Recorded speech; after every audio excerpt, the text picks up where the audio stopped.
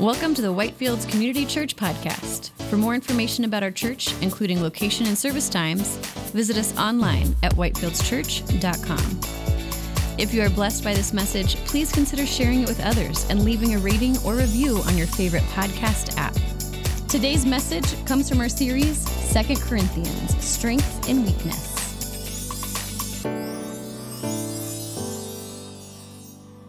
Good morning, everyone. Please open in your Bibles to 2 Corinthians chapter 8. We're currently studying through the book of 2 Corinthians here on Sunday mornings as we travel through it verse by verse, chapter by chapter. That's how we like to study books of the Bible here at Whitefields.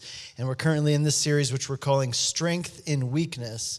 And today we're picking up where we left off last week in chapter 8. So please bow your heads with me and let's pray as we open God's word. Lord, we thank you for your grace and your goodness towards us. Lord, thank you that you are a giving God. Thank you that you loved us so much that you gave your only Son. And so, Lord, we pray that this morning you would shape us by your word. Thank you that you've given us your word. And we pray, Lord, that you would help us as we hear it, we would receive it, and that we would be transformed by it. Lord, that our hearing of your word would not only result in good intentions, but also in genuine actions. And we pray that in Jesus' name. Amen. You know, it's been said that the road to hell is paved with good intentions. In the Gospel of Matthew, Jesus told a parable about two sons. Speaking to the religious leaders of Jerusalem at that time, here's what Jesus said. He said, "What do you think? A man had two sons, and he went to the first son and said, 'Son, go and work in the vineyard today.' And he answered, 'I will not.' But afterwards he changed his mind, and he went. And he went to the other son, and he said the same. And he answered, 'I go, sir.' But he did not go. Which of the two did the will of his father?" And they responded and said, "The first." Now, the point of this story that Jesus is telling, this parable, is that what you actually do is more important than what you say you will do. So what you do is more important than what you say you will do. The second son in this story had good intentions. He intended to go. He said he would go. He said he would do what the father told him to do. But those intentions never translated into actions. And what Jesus is pointing out here is a really important principle for all of us. You see, sometimes we can trick ourselves into thinking that all that matters is having good intentions. Jesus wants us to understand that if our intentions don't translate into actions, then our intentions haven't actually accomplished anything. You know, I've talked to a lot of people over the years who've said things like, "I've always intended to do this or to go there or to accomplish that.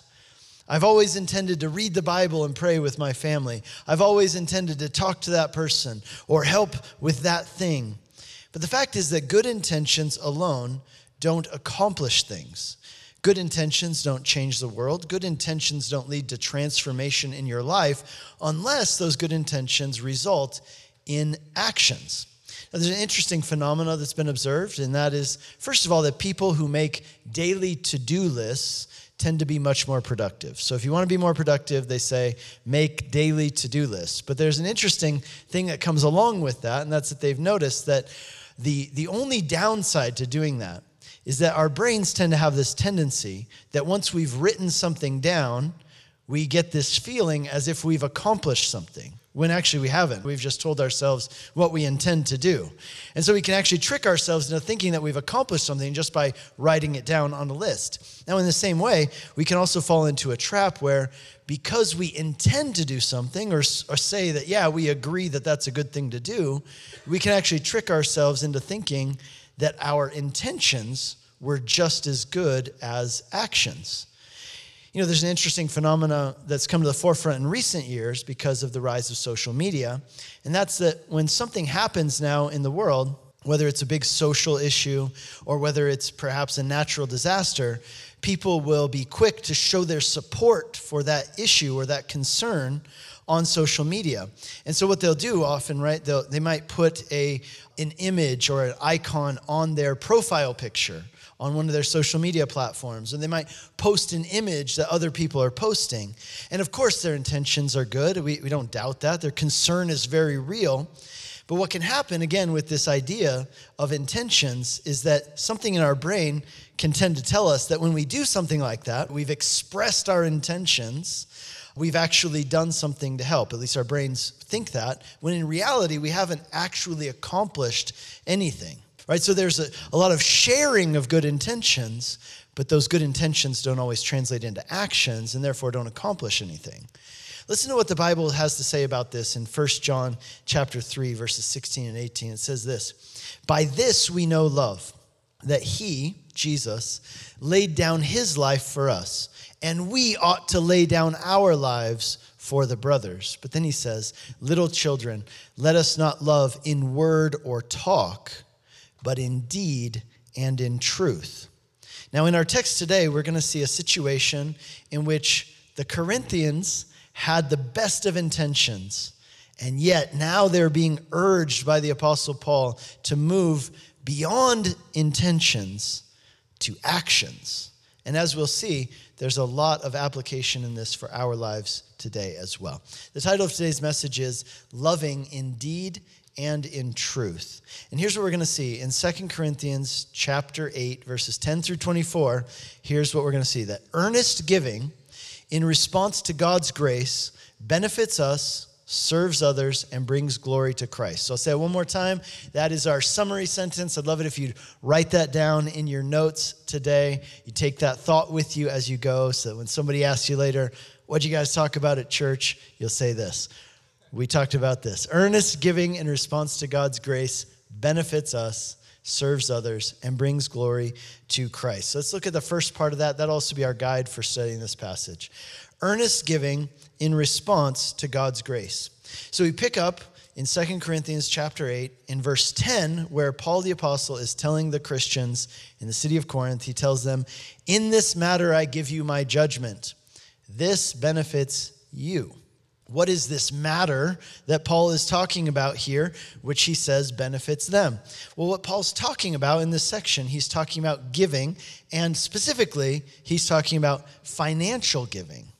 You see, at this time, Paul the Apostle was spearheading a project to collect money from all the Christian churches outside of Israel to help out the Jewish Christians in Jerusalem. Now, there are several reasons why Paul was doing this. The main reason was because we read in the book of Acts chapter 11 that at this time there was a famine in the area of Jerusalem. Furthermore, the Jerusalem church, we read in the book of Acts, had an ongoing outreach to help provide meals for the hungry and poor widows in their community, which you can imagine in a time of famine would have been all the more needed and necessary to feed these people who, even when it wasn't time of famine, had a hard time putting food on the table. And so Paul had this conviction that the other churches, the churches outside of Israel, not affected by the famine, they should take up a special collection and give a gift of financial aid to the church in Jerusalem to help those who've been affected by the famine and to support this ministry and this outreach of the Jerusalem church. And so Paul began writing letters to the different churches, asking them to take up a special offering to help the Christian brothers and sisters in Jerusalem. Now, another reason why Paul wanted to do this project was because in the early church at that time, we know that there was some tension between the Jewish Christians and the non-Jewish Christians. And so Paul thought, what a great opportunity to use this time of crisis, this time of need, to give a gesture of goodwill. And he hoped that this would be unifying to the church as a whole. So here we see in chapter 8, Paul is telling the Corinthians how, as part of this project to raise this money for the church in Jerusalem, he recently traveled to Macedonia, which is northern Greece. And he was blown away there by the generosity of the Macedonian Christians, because Macedonia was one of the poorest parts of the Roman Empire, and it was a place where Christianity was particularly persecuted heavily. And yet, despite their poverty, despite the persecution, despite the hardships that they faced in their lives, the Macedonian Christians had actually begged Paul for the opportunity to join in this act of grace, as he calls it, this act of giving financially to support the work of God. And it says there that they gave beyond their means. And now, having told the Corinthians about the incredible generosity of the Macedonians, now Paul turns to them and says, okay, guys, now it's your turn. Now it's your turn to be generous. And where we left off last week, Paul was explaining to the Christians there in Corinth that generosity is a key part of what it means to live the Christian life. Generosity is a key part of what it means to live the Christian life, because being a Christian is about giving yourself wholly over to God and saying, Jesus, I want you to be Lord of my life. Not just some parts of my life, but over every part of my life. And as you all know, a really big part of our lives has to do with how we spend our money. So if you make God Lord over your life, then that includes making him Lord over how you spend your money and what you spend your money on. And what that looks like, if we survey the Bible and all the passages in the Bible which talk about financial giving, what that looks like is this. God calls us to give regularly, proportionally, and worshipfully. So regularly, proportionally, and worshipfully.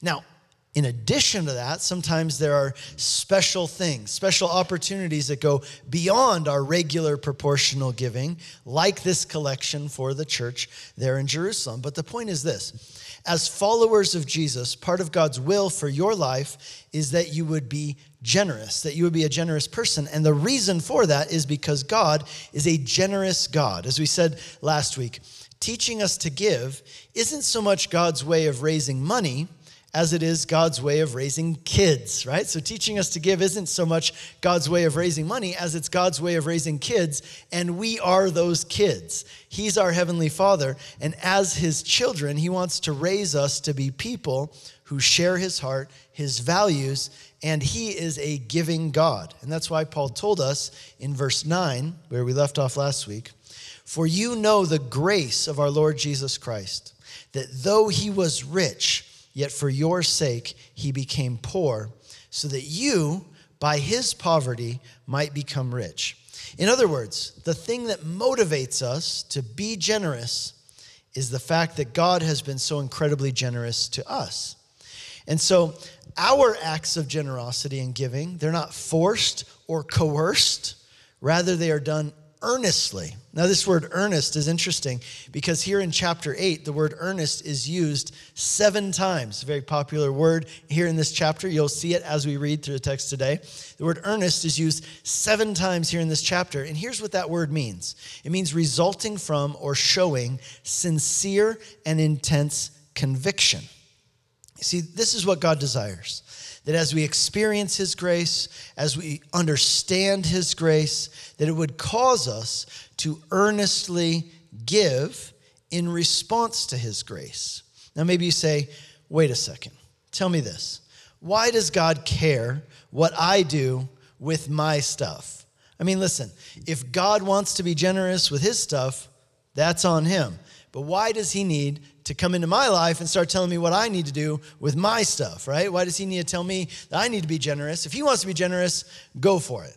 Why does he need to tell me what I need to do with my stuff? And that's where Paul picks up here in the second part of 2 Corinthians chapter 8. And the first thing he tells us, here's why. First of all, earnest giving in response to God's grace. First of all, it benefits us. It benefits you.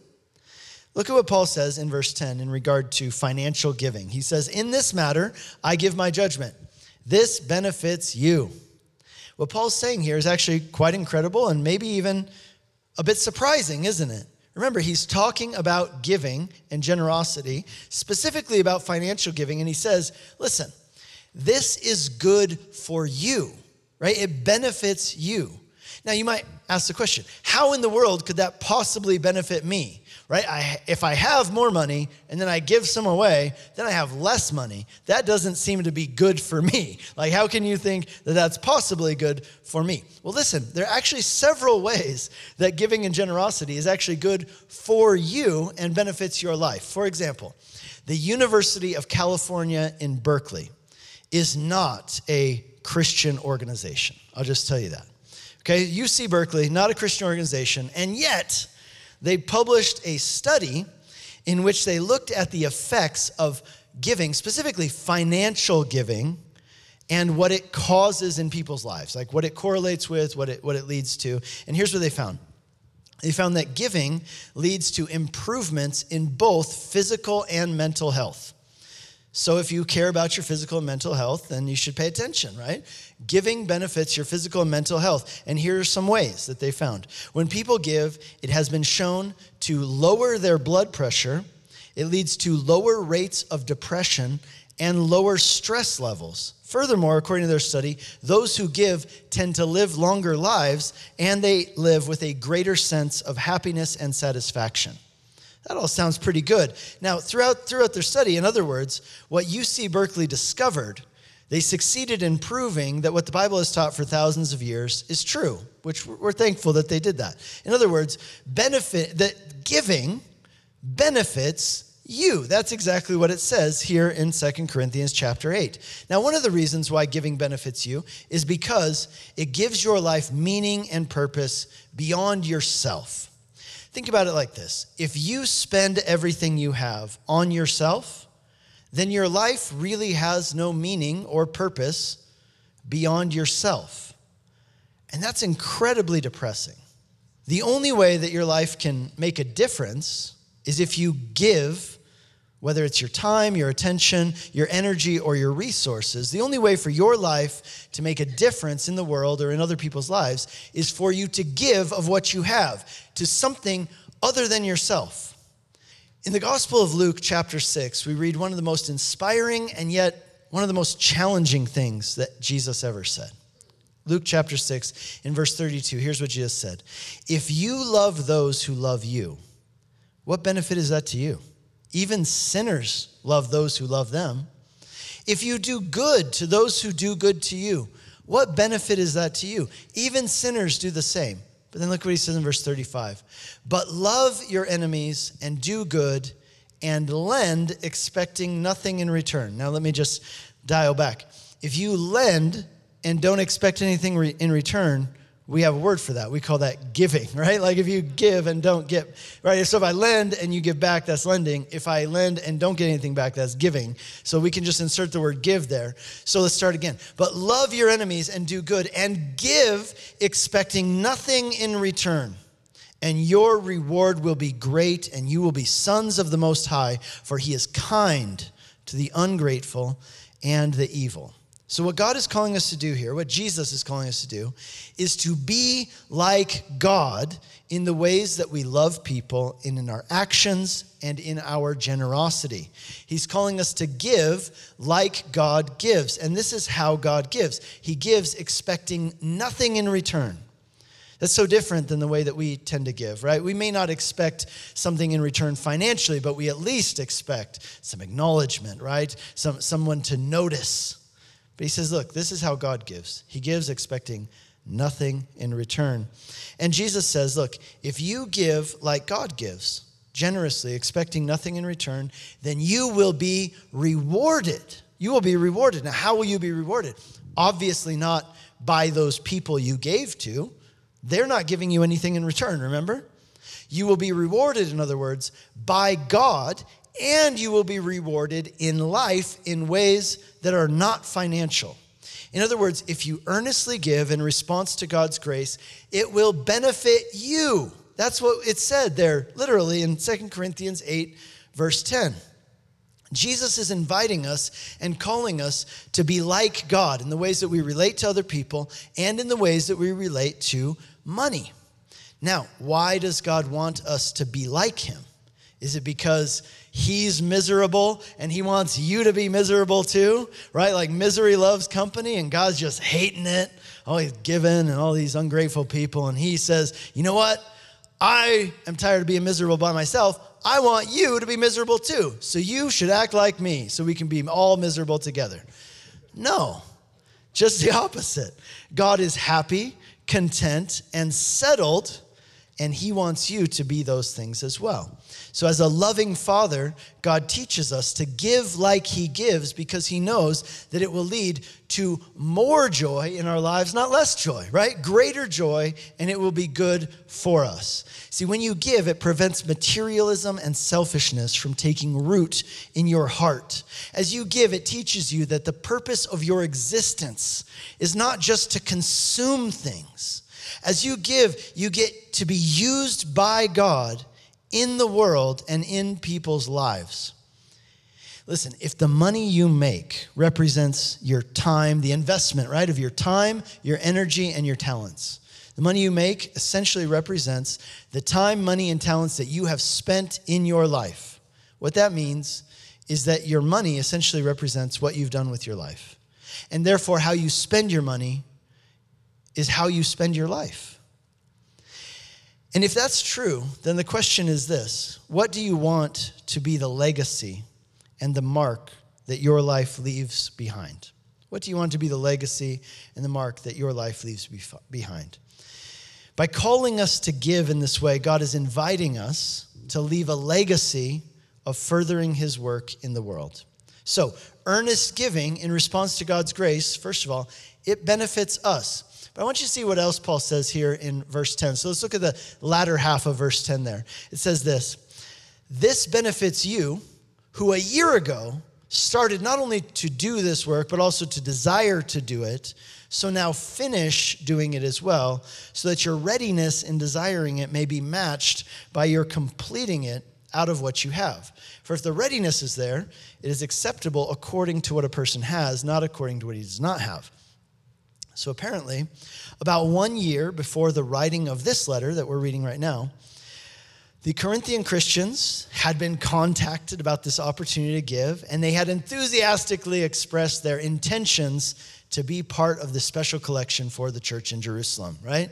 So they said, yes, we're in, count us in, we want to contribute, we want to be a part. But now here they are a year later, and maybe they started to do it in the beginning, but then they didn't continue, right? Maybe it plateaued, maybe they forgot about it, maybe they just stopped thinking about it. But now here they are a year later, and they still haven't actually done anything, right? So the intention is there, the desire has been expressed, but it hasn't yet been matched with actions. They had good intentions, but so far their good intentions have not turned into actions. So here's Paul encouraging the Corinthians to follow through on what they said they would do, because, as we're going to see in the latter part of this chapter, Paul is sending a delegation of 3 men to Corinth to collect the offering that they promised a year ago.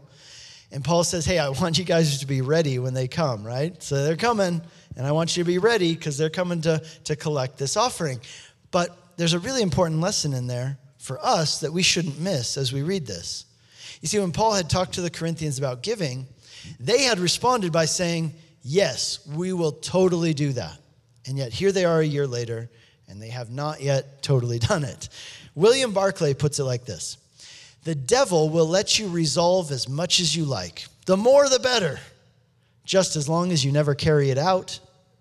The tragedy of life so often is not that we have high impulses, but that we fail to turn them into actions." You see, what can happen when you read the Bible, when you listen to a sermon, when you read something or hear a message and you nod and you say, yeah, that's good. I like that. I like what it says there. I agree with it in my heart. And maybe you even intend to act upon it. Maybe you write it down in your notes. But if we're not careful, what can happen is that we can trick ourselves into thinking that just by agreeing in our hearts and writing it in our notes, that we've actually done something about it, when in fact we haven't. So the Apostle James, he talks about this in his epistle, where he says, you know what that's like? It's like a person who looks at themselves in the mirror and they see that there's something that they need to do or something that they need to change, but then they walk away and they don't do anything about it. For example, we read if you read what it says here in 2 Corinthians chapter 8, like about giving, like we talked about last week, and you say, yeah, that's great. Maybe you write down all the principles, right? All the numbered principles, but then you don't actually do anything about it. It's not going to benefit you or anybody else. The blessing is not in the agreeing. The blessing is found in the action. And so this applies, by the way, not just the topic of giving. This really applies kind of across the board to what God's word says in so many different areas. And so I want to encourage you today as we consider this. Maybe there are areas where you have the best of intentions, but God is calling you to take those intentions and actually turn them into actions. Right? Open your heart and do the thing God is calling you to do. Maybe you need to write a letter of encouragement to someone. Maybe you need to pray for that person who's hurting. Maybe you need to share with that person who's struggling. Intentions don't change things, actions do. And so when the Lord speaks to you about something, Don't just nod in agreement, but actually do it. That brings us to the next part of our sentence. Earnest giving in response to God's grace, first of all, benefits us, but you know what else? It also serves others. Look what Paul says in verse 13. For I do not mean that others should be eased and you burdened, but that as a matter of fairness, your abundance at the present time should supply their need, so that their abundance may supply your need, that there may be fairness. As it is written, whoever gathered much had nothing left over, and whoever gathered little had no lack. Okay, so Paul is saying, look, as Christians around the world, we are the body of Christ. We're the body of Christ as different parts around the world. And as a body, those parts which are strong are called to, or we might even say have an obligation to, care for and strengthen those parts of the body that are weak. And right now, the Christians in Jerusalem are in need, and you guys have the ability to help them. But you know what? In the future, it could be that the situation is reversed and the tables are turned, and maybe you will be in a position at some point where you are in need, and God will call on them to meet your need from their means. You see, he's saying this is how we function as a body. We're in this together, and we strengthen those parts of the body that are weak. And I'll just tell you, I think I've mentioned this before, but this was the thing which for me really led me to move to Hungary as a missionary. I had taken some mission trips, and I had seen how in other parts of the world God was working, and yet there were these needs, just incredible needs, and yet they were the kinds of needs which we here in the United States had abundance in regard to those things, in regard to material resources and human resources. And in the U.S., we just had so much abundance in these things that they were needing and lacking. And I just thought to myself at that time, I don't have any money, but I could just go myself. And if that would help, then I would do that. And so that's how I ended up in Hungary. It was this idea that the stronger parts of the body have an obligation to the weaker parts of the body to help them. And by the way, this is also the tact that we take when it comes to foreign missions here at our church, which is a big part of what we're about, right? We want to use what God has given us to support those parts of the body that need support and help, because we're one body. Now, in verse 15, Paul makes an interesting reference to the book of Exodus, and it's Exodus chapter 16, if you want to look it up. But here's the deal. In Exodus chapter 16, we read about how God provided manna in the wilderness for the people of Israel. You remember the manna would appear every morning with the dew, and the people would gather it, and they would eat it, and the manna sustained them throughout their time in the wilderness. But the thing about manna was, you couldn't hoard it. Let's say you were like, this is great. I'm just going to get all the manna I can, and that way I can just keep it. And then later on, like if I want a snack, maybe I can have a snack later. I'll just have all the manna. You couldn't hoard it, because what would happen is after about a day, the manna would rot and it would become putrefied. It would start to stink and it would be full of worms, which is gross. So the thing with the manna was that you could only take as much as you needed, right? You couldn't get greedy with it, and if you did, it would just start to stink. If you hoarded it, it would become rotten and gross. And what Paul's saying is really interesting. He's saying that's how it is with money as well, by the way. It's like manna. God gives it to us to provide for us, for our needs. He gives it to us to use, but if you get greedy with it, it turns rotten and it gets nasty. You know what? In a world in which so many people love money and use people, God is calling us instead to love people and use money. Here in 2 Corinthians chapter 8, Paul uses 3 words to describe the act of giving. I find this fascinating. Here in this one chapter, he uses 3 words to describe the act of financial giving. He uses these words. Check them out. They all give a slightly different angle and aspect on what it means to give and why we give. So first of all, there's the word in Greek, charis, which, by the way, is the word for grace. It means a gift. An act of grace, as Paul calls it here in this chapter. So that's part of giving. Sometimes giving is a gift. But another word he uses for giving in this chapter, specifically in verse 4, he uses the word koinonia, which is the Greek word for fellowship. But it's richer than just like hanging out, right? Like koinonia means mutual sharing, giving of what you have and receiving of what someone else has. So it's that idea, koinonia, an act of fellowship and mutual sharing. And then the third word he uses for giving here in this chapter is the word diakonia, which you might recognize. We get the word deacon from that. Deacon simply means servant. So diakonia was an act of practical service for the benefit of somebody else. And what Paul's saying, each of these three words describes a different aspect of what it means to give and why we give. So on the one hand, giving is an act of fellowship as we give as a church, right? There's an act of mutual sharing that takes place. There's also an aspect of this where it's simply a gift, an act of grace. And there's another part of giving, which is act of practical service in a way that can be used by God to make a difference in the world and in the life of someone else. And this brings us to our final point here, which is this.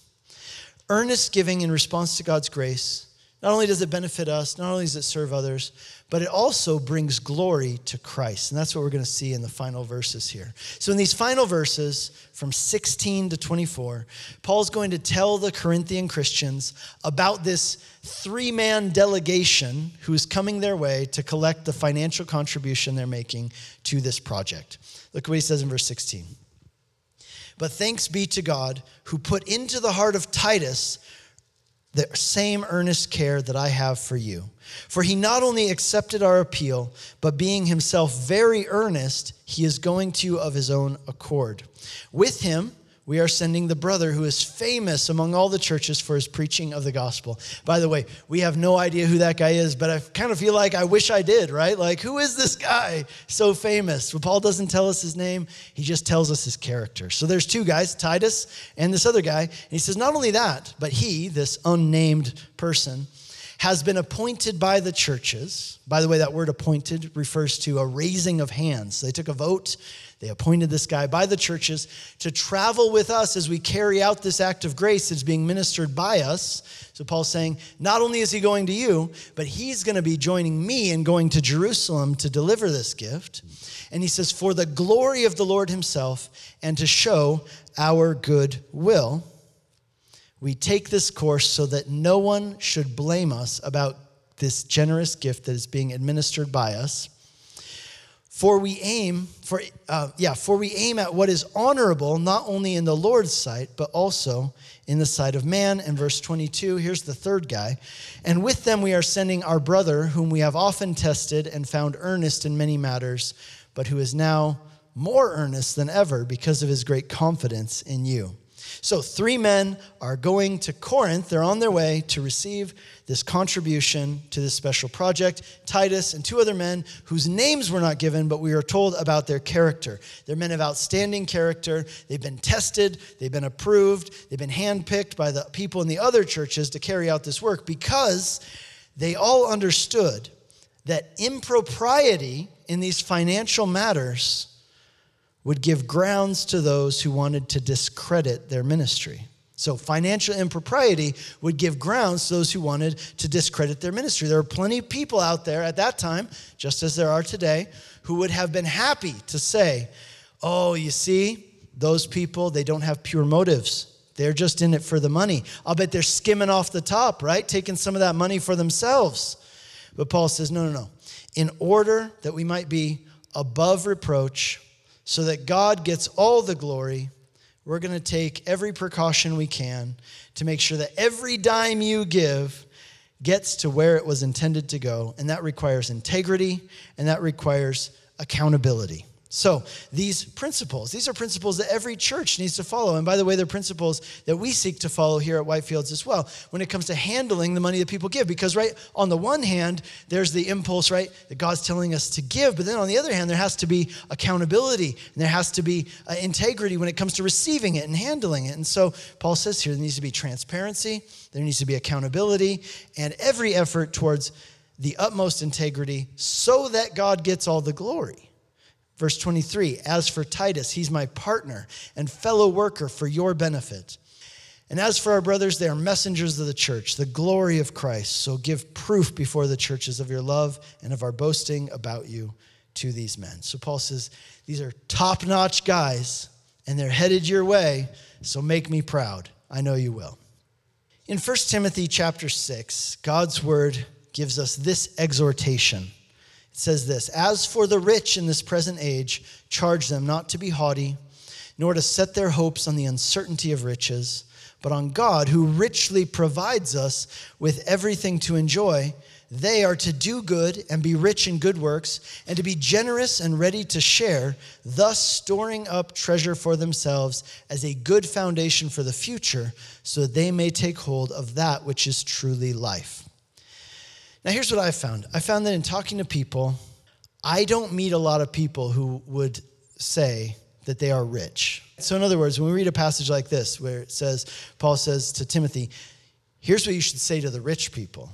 We read that, and our tendency, for most of us, tends to be, man, I sure hope the rich people find a Bible, open that thing up, and read this, because this is speaking to them. They really need to hear this, and I hope they really take it to heart. That's our tendency. We figure it's certainly not talking to me. I mean, I'm definitely not that guy. But here's the deal.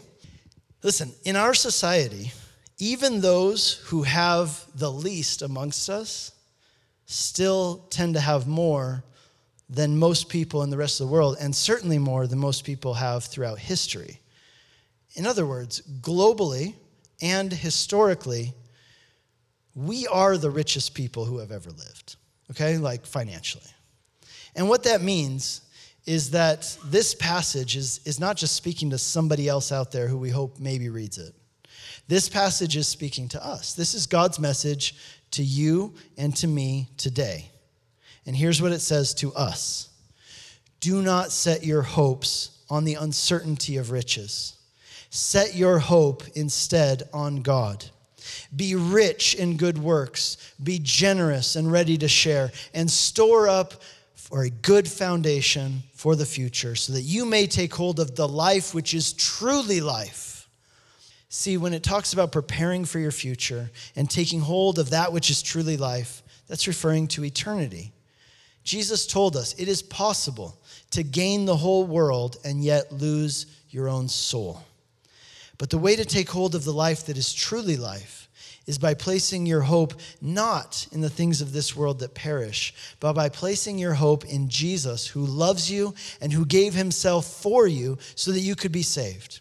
In the person of Jesus Christ, God came to us in order to live the life that you should have lived, a life of perfect obedience to the Father, and to die the death that you should have died in judgment for your sins. He came and he did those things for you in your place, so that as you put your hope and your trust in him and what he did for you, that you would become rich in a way that no amount of money here on earth could ever buy or even compare. And I pray that you would do that today, and that you would be rich towards God, and that you will heed what God's word says about earnest giving, not just with good intentions, but that you'll take heed to it with genuine actions. Friends, earnest giving in response to God's grace, it benefits us, it serves others, and it brings glory to Christ. Would you please bow your heads with me, and let's pray as we also take communion. You have been listening to a message from Whitefields Community Church in Longmont, Colorado. For more information and audio content, visit us at whitefieldschurch.com. Make sure to tap the subscribe button if you would like to have new messages delivered to your device every week when they are released. If you have been blessed by this message and would like to support our ministry, you can do so by leaving us a review on Apple Podcasts or by giving a donation to our church on our website at whitefieldschurch.com.